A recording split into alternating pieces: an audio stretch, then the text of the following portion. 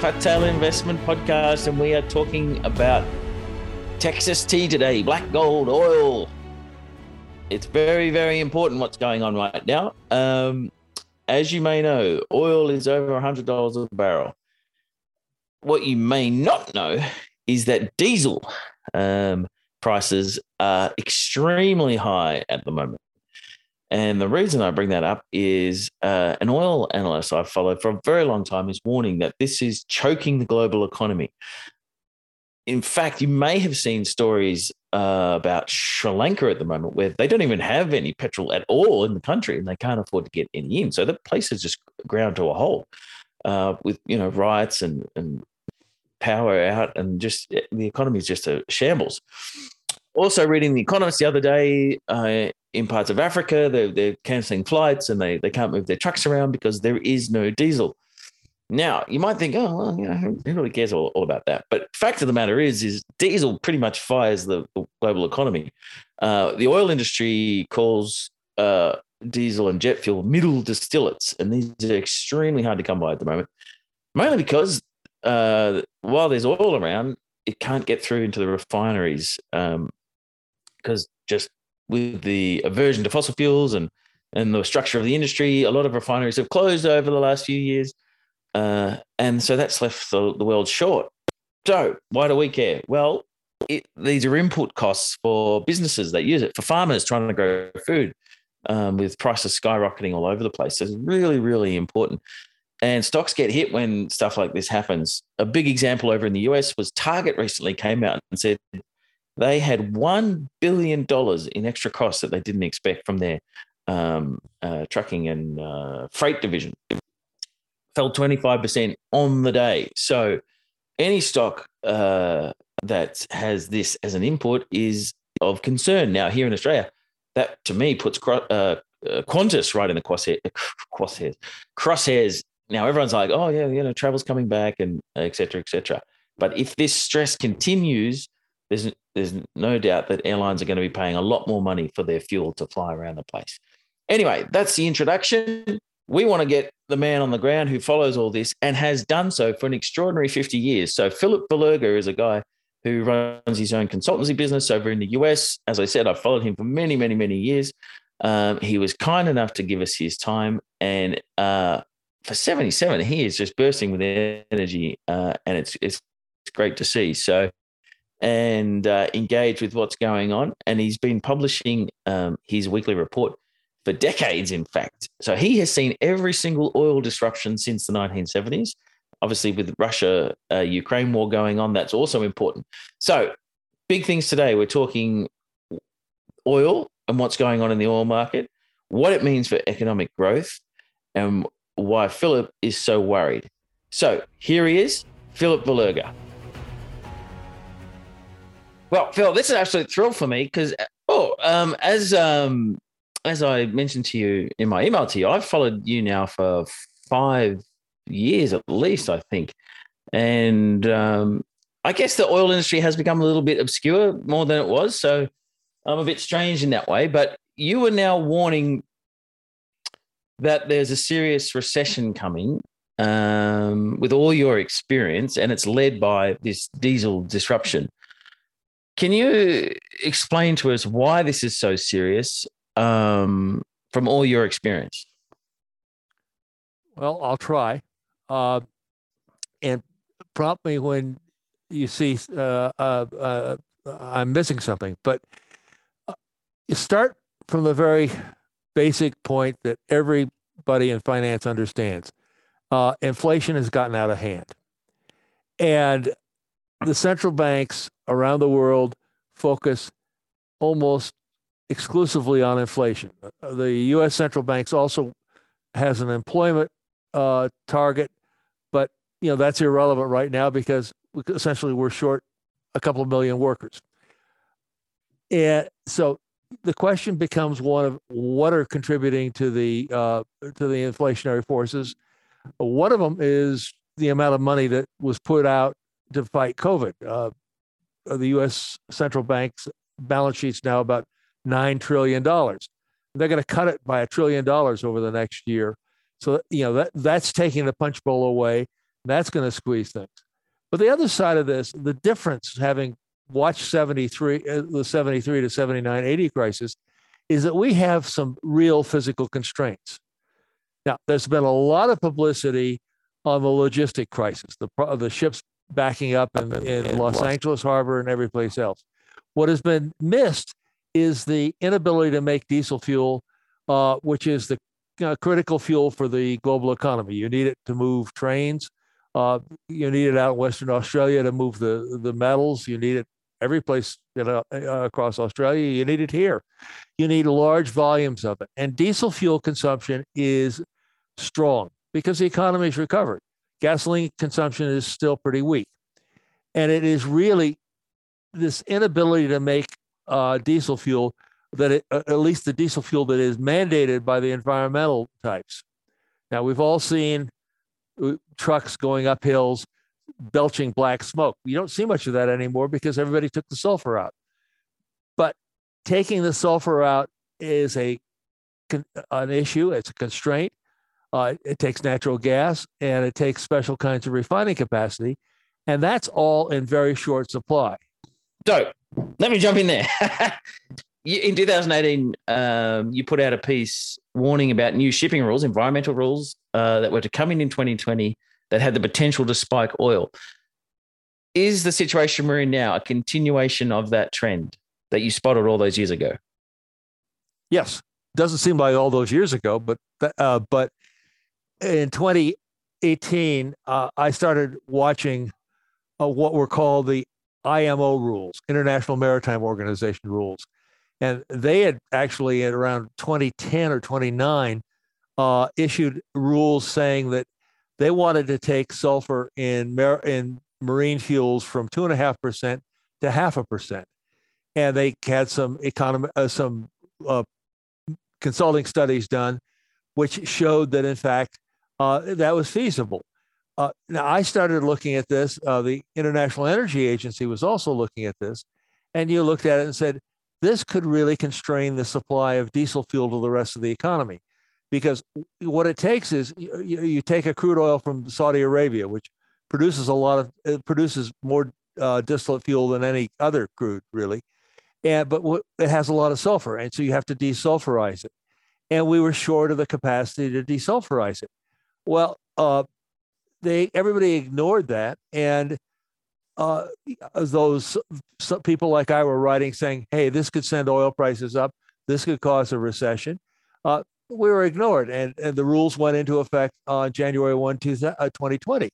Now, what happened shortly after that was COVID arrived. And so suddenly people stopped using diesel. Diesel demand dropped. Jet fuel demand dropped, and jet fuel is similar to diesel fuel. It's a lighter version of the middle distillates.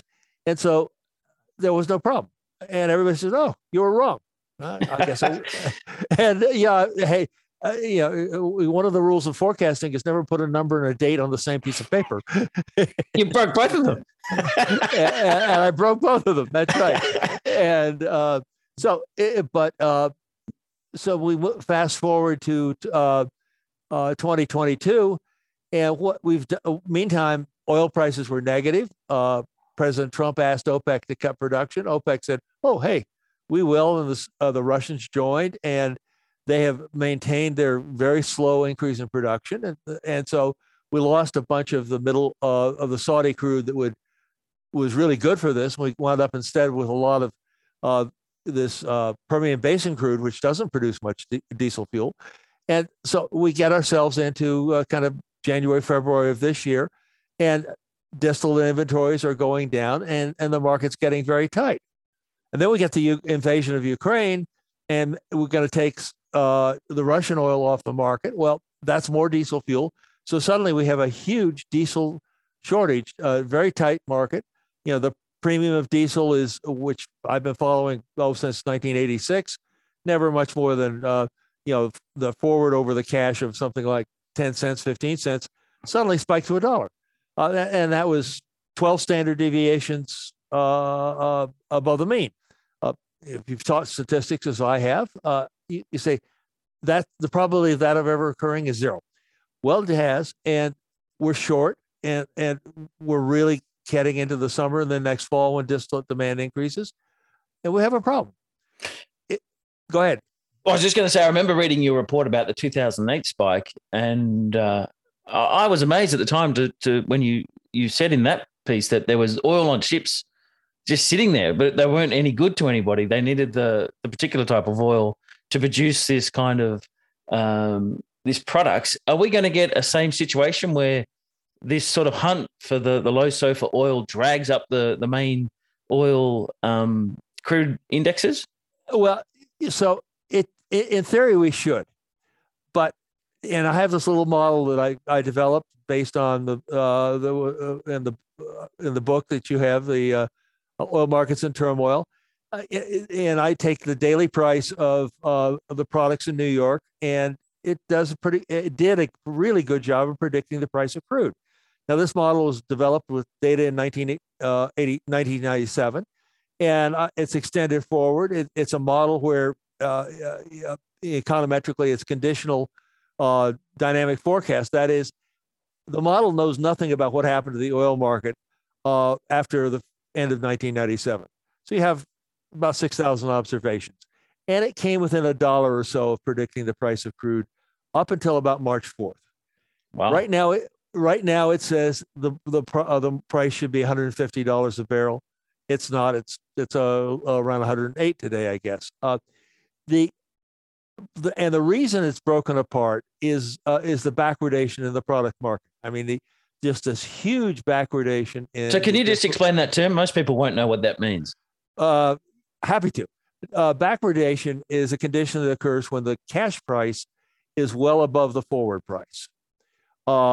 And so oil, say, for delivery today could be $105 a barrel. Crude oil, say, for 2 years of 36 months forward, might be $90 a barrel. So that would be a $15 backwardation.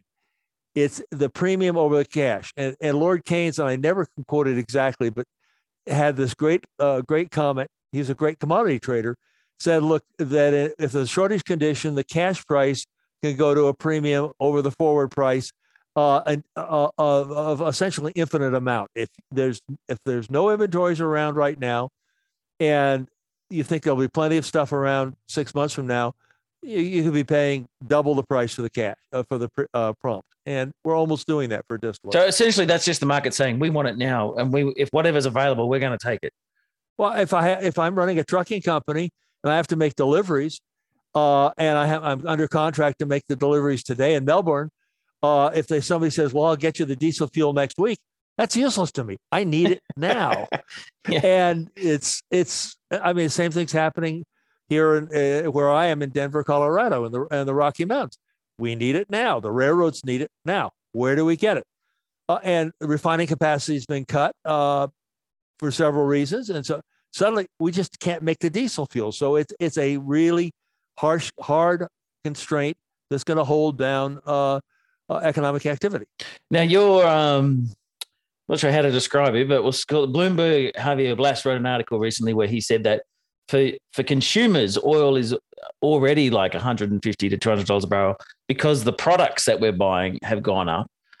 Do you agree with that at least? Oh, yes. No, Javier is very good at kind of covering commodities where and he had a wonderful piece in January where he pointed out the huge number of options on $300 crude in the Brent market. I've been following it pretty closely, and he was exactly right.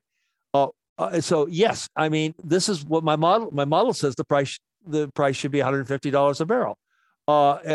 This model is following the New York market. The crude's much lower because, in fact, credit constraints on refiners, and the fact that if I'm a refiner, I buy the oil today, I'm going to sell the product 3 months from now. I can't get that high price of distillate today for 3 months from now. I'm going to get a much lower price. Right. So yeah. it's the backwardation in the product market has driven a wedge between crude and products. That's interesting, though. But surely if the market's panicking about diesel supplies, wouldn't it start to lock up the future price in a bid them up as well? Or it doesn't work like that? Well, it doesn't work like that. I mean, go back to Keynes. I mean, if it's in the first place, the futures market has shrunk. It's about it's declined about 33% in terms of size. And part of that's banks aren't lending to these people. If I'm a banker, I'm not sure I want to cover the margin payments, or I finance an oil company that's selling products today forward 3 months, because as the price goes up, that bank's going to have to come up with margins, even though it's essentially on the hedging.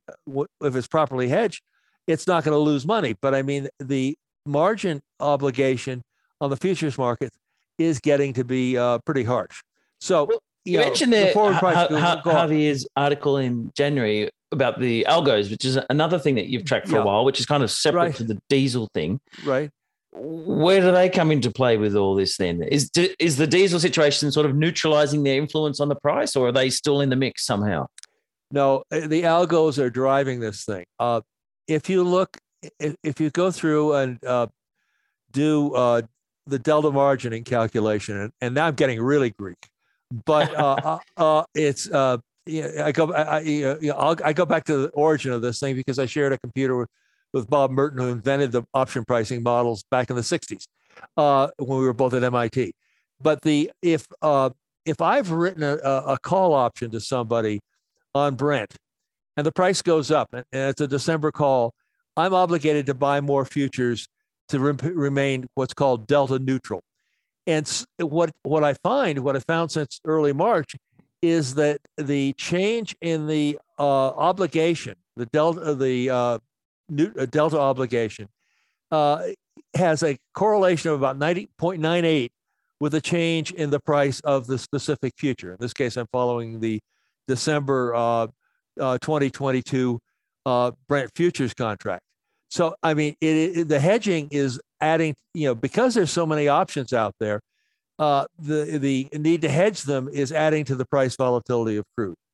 Are those options coming from like US producers hedging their actual production, or is it speculators buying calls on oil?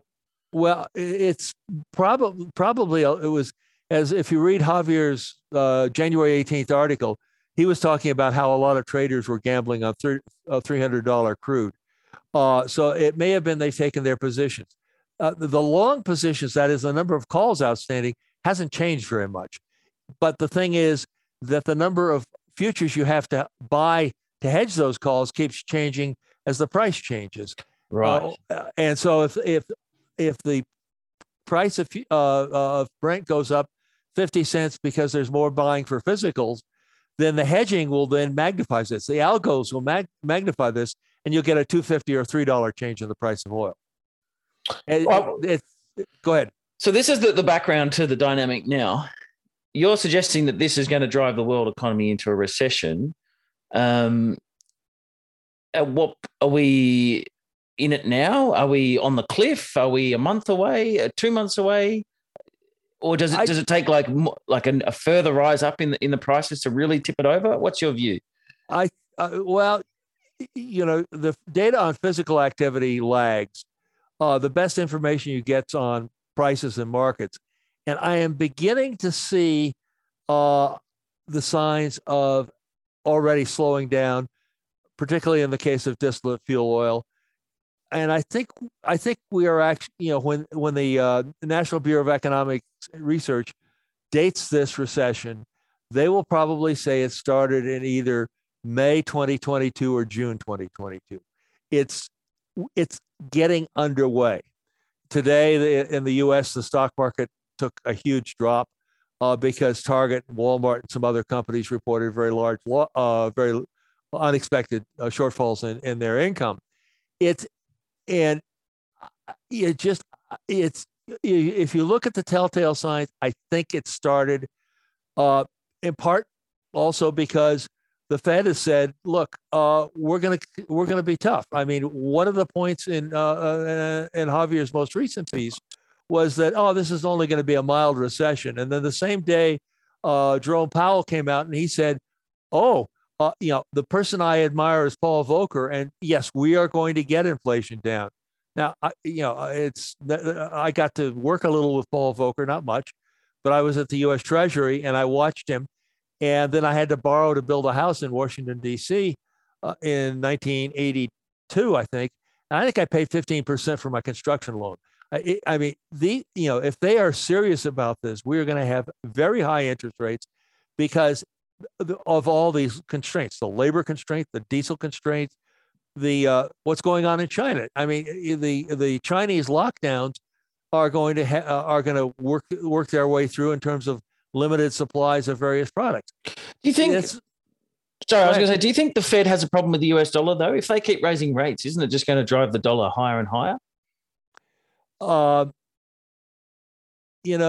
If you're running the central bank, you have to decide what your target is. And one of the things about a stronger dollar is it tends to reduce the inflationary pressure. So if I'm the Fed and I'm really, if we're repeating what happened in the 1980s, I'm going to keep reducing my balance sheet, putting and squeezing that way, and and the rates are going to go up. And one of the things we're going to see is a stronger dollar. So in a sense, you're saying America first. Like if you're an emerging market economy and you've got dollar, it's kind of your problem. We're taking care of home. Well, yes. It's in the short term, it has to be America first. Now, here you get into a serious debate, and I have never participated as kind of I've been a person sitting on the wall listening to the main players talk about this. But if the world needs the strong dollar, a solid currency, that means we have to address our problem with inflation. That also means that it's going to create problems for countries of other countries that have borrowed in dollars and have floating rate interest. The other side of the emerging market problem, which I think is more severe, is that the Chinese are not part of the Paris Club. Now, the Paris Club has always worked to kind of negotiate loan agreements with countries that can't meet their loans, like Sri Lanka today. Yeah. But the Paris Club's not going to jump into this thing unless China is part of it, because the last thing the lenders in the United States and Europe want to do is take a haircut on their loans, and then the Chinese demand full payment. And we don't even know how much China has lent to many of these countries. So that makes this situation a lot more frightening. I'm just thinking, in terms of, I read, at least, I think this is true, that China is not exporting as much refined product as it has in the past. I think that's true.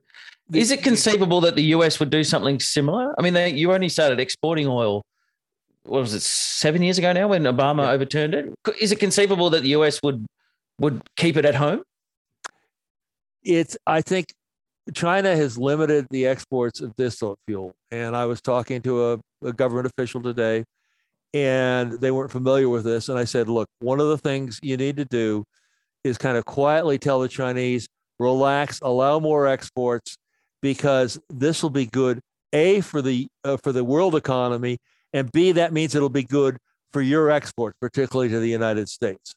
And I think that is much more important for to talk to the Chinese quietly, not pound the table or anything else, and get them to relax the restrictions on exports. They have a million and a half barrels a day of surplus refining capacity, so they could fill this gap.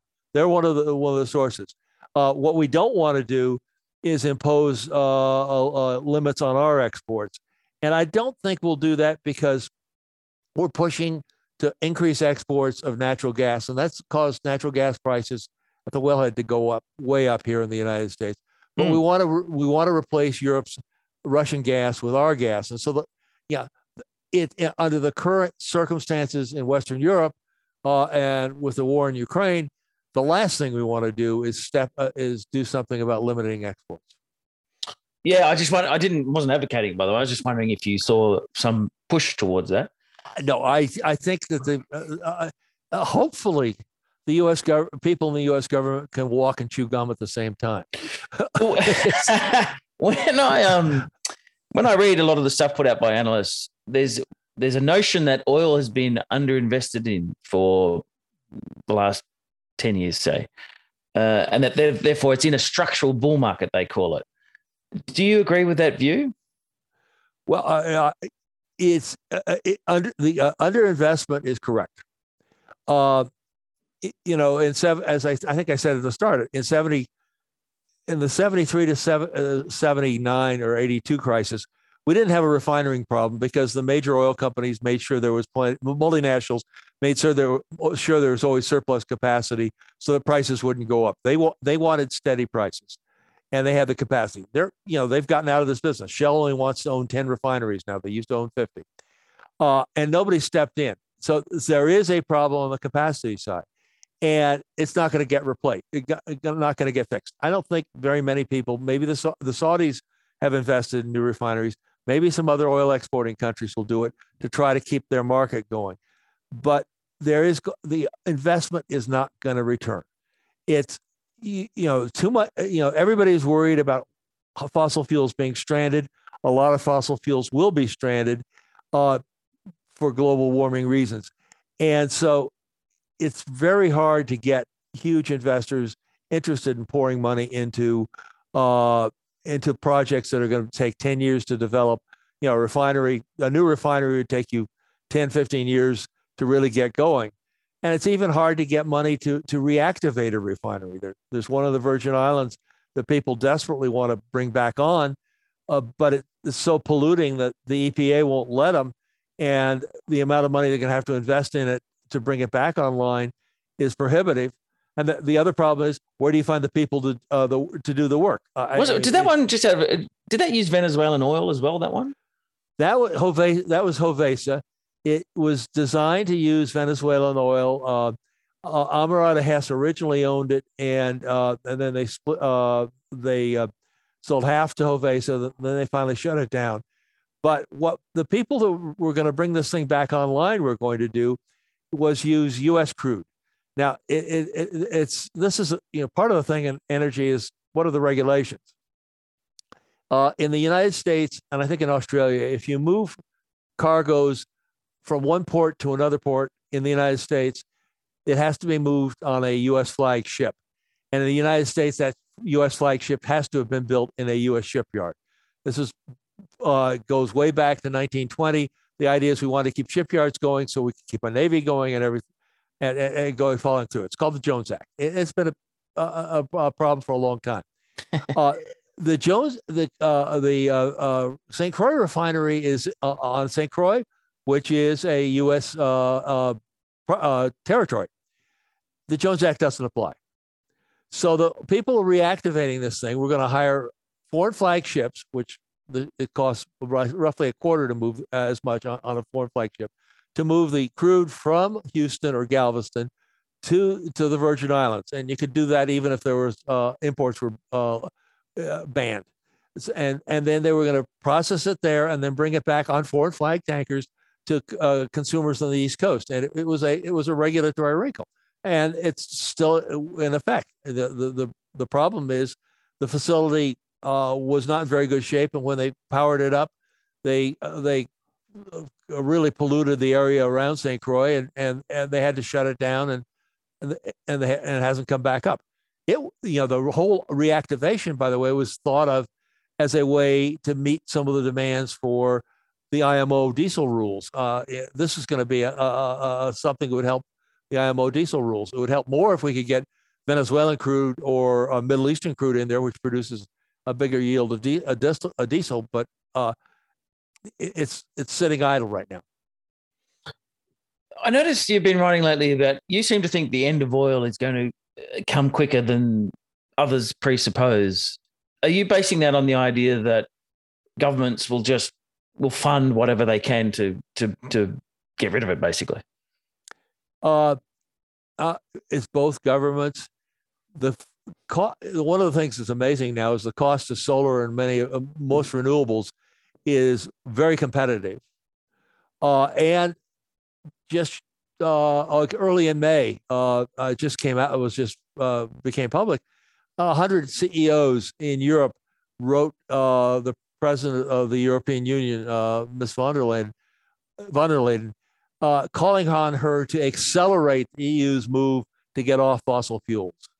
I mean, it's Europe's leading the way. They've discovered they made a mistake in linking up with Russia, And so, they're going to look for other sources, but their real move is to move rapidly to not use much fossil fuel. And then they're going to have border taxes so that if you're India and you want to export to Europe, and your country has not joined in kind of getting off fossil fuels, your exports will pay big duties, and essentially you won't be competitive. It's a way that's going to come, and if the recession comes, as I think it is, it's going to come much quicker. The other part of this thing is the breakthroughs on some of these things like electrical vehicles. In the Wall Street Journal, the U.S. Publications, of the Saturday issue, Dan Neal, who covers cars, wrote a review of the new Ford F-150 electric truck, and it was a rave review. And he's usually pretty critical. I mean, what they have done is they've come up with the big truck, which people like for working. It's got a 300-mile range. It's also got the power, so if you're a welder or something like that, you don't have to take a transformer along. You can run your welding gear off the truck for several hours. You can power your home if the power goes out for several days. I mean, they put a big enough battery in there. And the question is, can they find enough metals and everything to make the batteries? But I'm pretty convinced they will. So what's happened is the whole technology is changing. Where we live here in Denver, about 1 out of every 6 cars that goes by every day is a Tesla. And if you look at California gasoline, taxable gasoline data, you see just a huge drop. Data just came out today in gasoline sales in the state relative to vehicle miles traveled. I think the reason is that if you have an electric vehicle, you can drive on the LA freeways on the carpool lanes and get around faster. And you also don't have to pay the high gasoline prices, so that electric vehicles are going to be used at least within the cities and so on at a much greater rate than everybody expects. Just going back, this is going to go right back to when you're in the 1970s. Did you choose to specialize in oil because it was so important back then, and obviously there was a lot of money floating around the industry, or how did you end up in oil in the first place? Well, I started out doing energy, and I just finished my PhD, and there were the Energy Policy Project, which was really a kind of one of the more important things, and they wanted some economic help in the thing. And so I started looking at it. Now, as my father had been an outside lawyer on the West Coast, Los Angeles, worked for the oil industry and worked on environmental rules. So I knew a lot about the environmental rules and so on. But this was going to be a 2 or 3 year thing. And then I was going to move on to cover something else. And now here I am 51 years later, and I'm still stuck on it. And I got fascinated by oil. Maury Edelman, who was a great professor at MIT, was highly influential. And then I was in the government, working the Council of Economic Advisors for President Ford and at the U.S. Treasury for President Carter. And more and more it was about oil. Basically, my focus had been regulations, and we had price controls and everything else. And so Mike Blumenthal, who was the Secretary of Treasury, hired me essentially to get rid of the price controls and on oil, because if you could go back to the 1979 Tokyo Summit, the whole focus was on the U.S. price controls. The U.S. wanted to get rid of them because we had a dollar problem then. And so I just more and more got into oil. And then I was teaching for a little bit at Yale, and I got into commodity markets and wound up working with a firm on Wall Street for a little bit, helping get the WTI contract going. So I started writing a lot about commodity markets, and I've taught a lot on commodity markets, but it's always been commodity markets, oil, and everything. Somehow it always comes back to oil. Well, just thinking, if a young man came to you today, would you tell him to specialize in lithium and EVs and say, stay away from oil, like it's done? Well, yes, I would definitely, my focus would be markets. And that's what my focus has always been, markets. Markets are fun, are just fascinating, and to focus on it. And what happened in my case is I'm focusing on the oil market and what's all wrong with it and everything else. So I get more involved in oil, but it's focused on the markets. Focus on lithium. I don't think lithium is going to be as complicated, but I mean, you start digging into this. So you for example, I was talking to a friend today in the government and trying to explain this distillate thing. And so most economists just think about crude oil. They don't understand that there are different flavors of crude oil, like there are different flavors of ice cream, and that some produce more diesel than others. And I didn't know until I read your stuff either. Well, and but I mean, it's unless you're most of the time it doesn't matter. But it's so what I would tell a young economist, if you're going to do monetary economics, do monetary economics, but get really good on all the little kind of details of it. The great story about Alan Greenspan is the way he became famous is everybody's worried about a recession in the early 50s because the auto industry wouldn't have enough parts. And he went back and he went through all the parts suppliers and so on and figured out, there are plenty of parts. That's not a problem. And so he gave a very contrarian view, which turned out to be right and made his name. Yeah, whatever a young economist should do is you have to focus on the details of the industry, in addition to the mathematical modeling and everything else. If you look at the analysts are really at one end of the spectrum where they know all the details about the industry, the parts and so on. They don't have any models. And on the other hand, you have the mathematical modelers. And that's what economics has become, a kind of a dismal specialty in mathematics. And they don't know about the details. And where I come in is I kind of bridge the gap. I know about the details and I know about the models. And so, it allows me to kind of go places that other people can't. You mentioned earlier that your model suggests oil should be 150. It isn't. I follow a couple of small oil producers out here in Australia, and I noticed that they're not hedging their barrels, except ones that they feel they need just to protect their base cash flow for their debts and type of thing. Would you be telling them to take advantage of these high prices and lock it in, or are they wise to sort of speculate, as it were, on the price going up from here? Well, what I say is tell everybody in the oil business, most people don't listen, is look to the example of Mexico. It's somebody wrote that I think the U.S. producers are going to write off $24 billion in profit opportunities lost.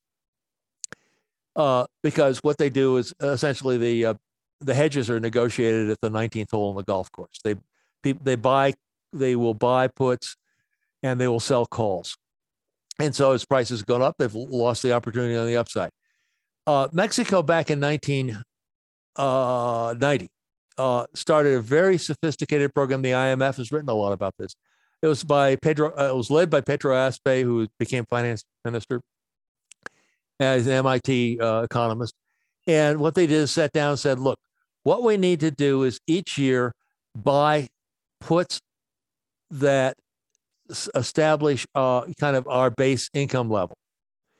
And they negotiate them very carefully. They don't buy the puts that you see quoted on the exchange. They buy European puts, which are average price. So it's the average price over 3 months, average price over a year, which are much less expensive. And they negotiate them and they work it very carefully. They have 5 or 6 people. So the country is not exposed on the downside and has all the upside potential to it. And this has worked really well. And it's the way I think most companies should do it. And I think the airlines should kind of do the opposite and buy kind of some average price call options, but look at it and pick a level. And Mexico is usually several dollars out of the money, but they negotiate it with the banks. They put it out. They're brutal with the banks, I'm told, and it is protected the country as compared to look at Sri Lanka or many of these other poor countries that are now looking desperately at the high price of oil. It's Ron Duncan, who used to be at the World Bank and then moved back to Canberra, was pushing this idea for years as countries ought to hedge. And I haven't contacted him in a long time, but the whole idea is that hedging. If you're a government, you need to kind of protect yourself. And Mexico's shown how to do it. So in terms of the recession, though, I take it that you think that'll eventually cut down the oil price. Oh, yeah. Oh, yes. He says. So I was looking for that paper last night because you asked me if I had a theory. The Volcker versus Yamani, oil prices in decline. and I couldn't find it. But what I did find was a number of articles about the oil companies in the mid 80s, 85, 86, suddenly saying, what price can we charge you? Because prices went from 40 to 10. And, the prices are going to come down in a recession. Demand is going to come down, and it's a commodity. It's a commodity cycle, and a lot of these producers are going to go bust.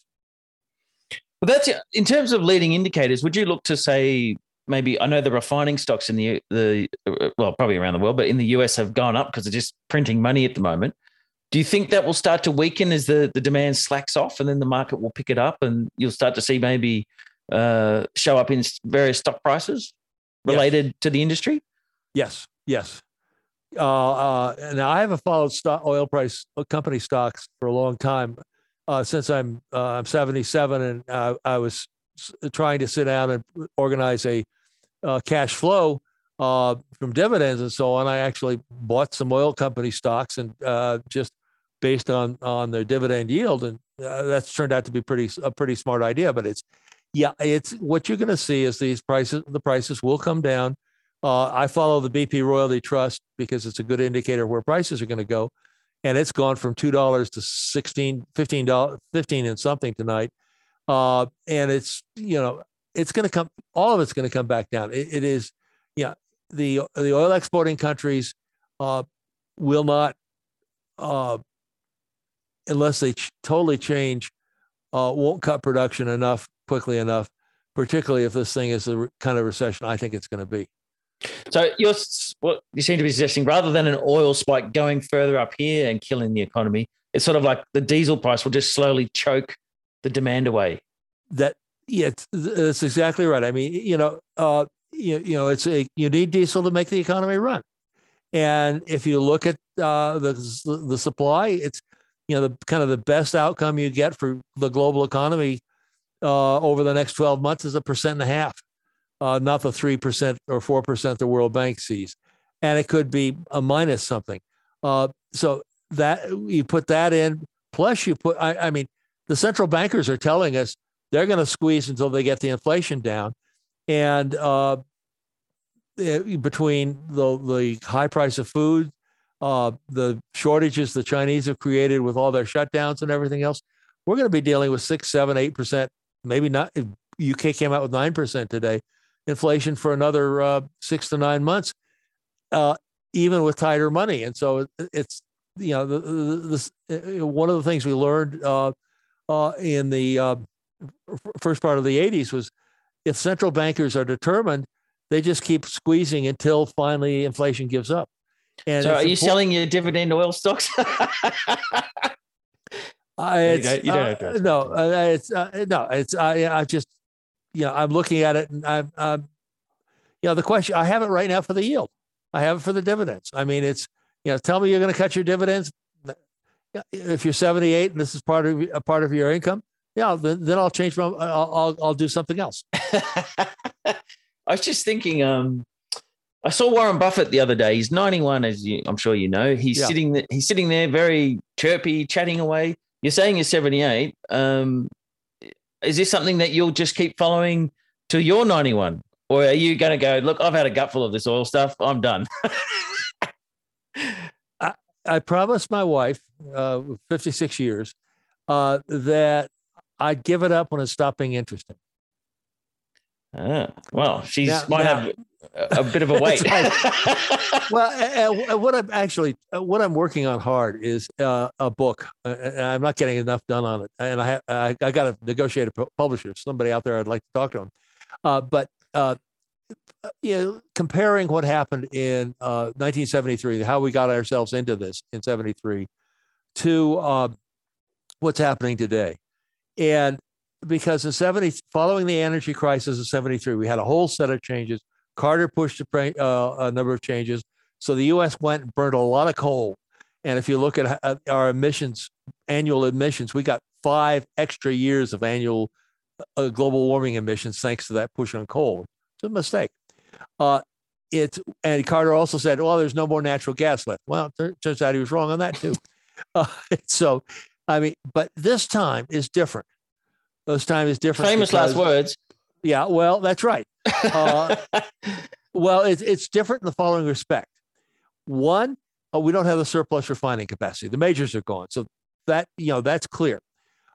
Two, what you have is all these executives from all these major corporations, the Walmarts, the Microsofts, the Googles, and so on, pushing on governments to get emissions down and to bring emissions down.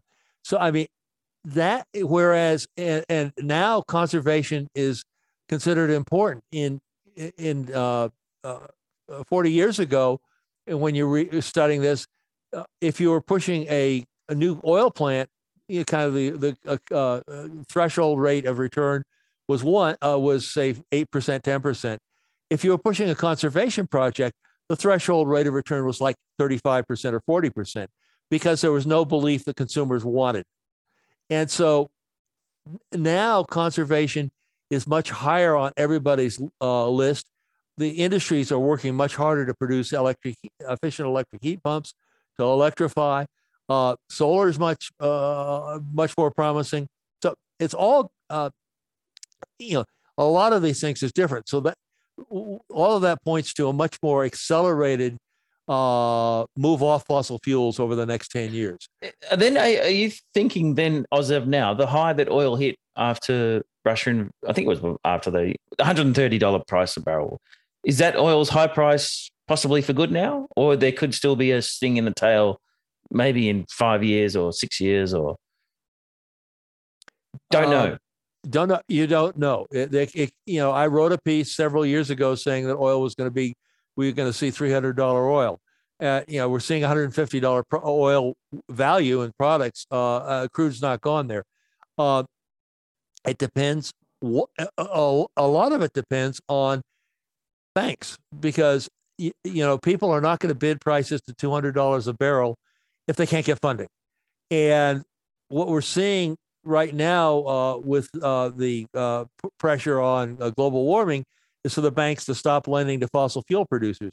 One of the areas they're not lending in is kind of consumer credit or credit to the people to buy cargoes of oil. So I mean, it's the finance side of this thing is overlooked, but it's important. Well, I was going to say, from an Australian perspective, that's already happened to the coal industry, and the guys say they just cannot get loans, and now you end up with sky high coal prices for India and China because it's not around anymore. That's right. I mean, it's there's a Bloomberg columnist who writes out of I want to say Launceston, but I'm not quite sure. Clyde Russell. Yes, Tassie. Tassie. He's Tassie. Okay. By the way, Tassie is a wonderful country, and I managed driving out of the country there. I managed to pick up a traffic ticket. It was one of these hidden cameras. But it's there have been the U.S. coal producers the same way. So it's A, to open mines. B, as prices go up, you need more money for letters of credit and so on. And if the banks are stingy, you don't get that money, so the price doesn't go up. But then you have shortages, and so you get situations like the diesel situation right now, where we have the very high price for the prompt product because there was no money to finance inventories. Well, Phil, I don't want to hold you up anymore because you've been very gracious with your time. I'm just thinking, with your notes at the moment, is that really designed for oil companies rather than sort of retail readers as such? Well, it's I'm the world's worst marketer. I just created it and I set a price on it. But I'm always happy to talk to people, share it with people, and discuss kind of how payment schemes. It's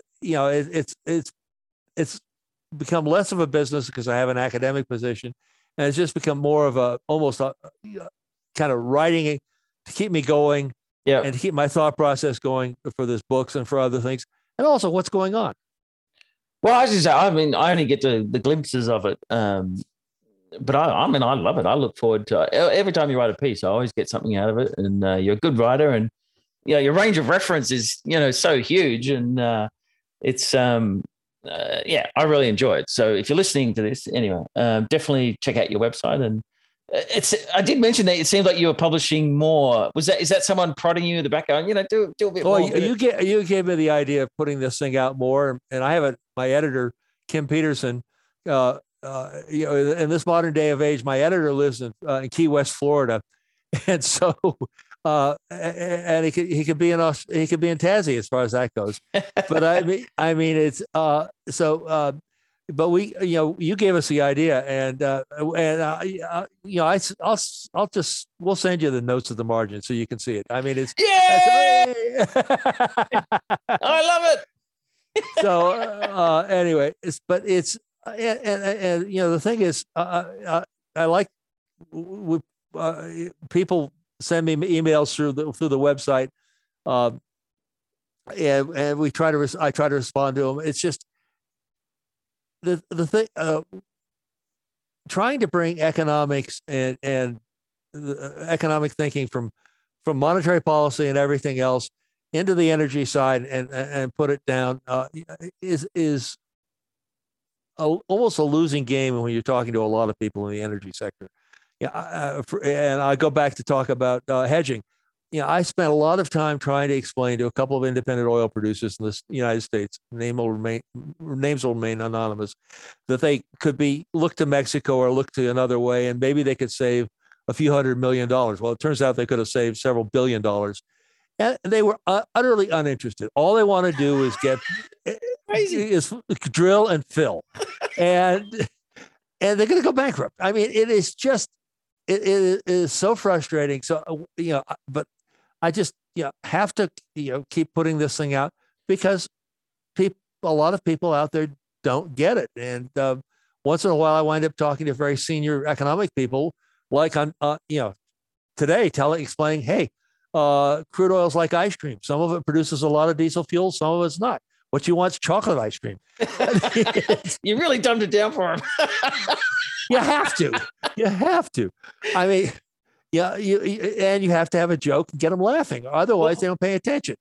You may not be interested in oil, as in addressing the broader audience here, but it is important. For example, when oil collapsed, and you called it in 2014 from 100 to 30.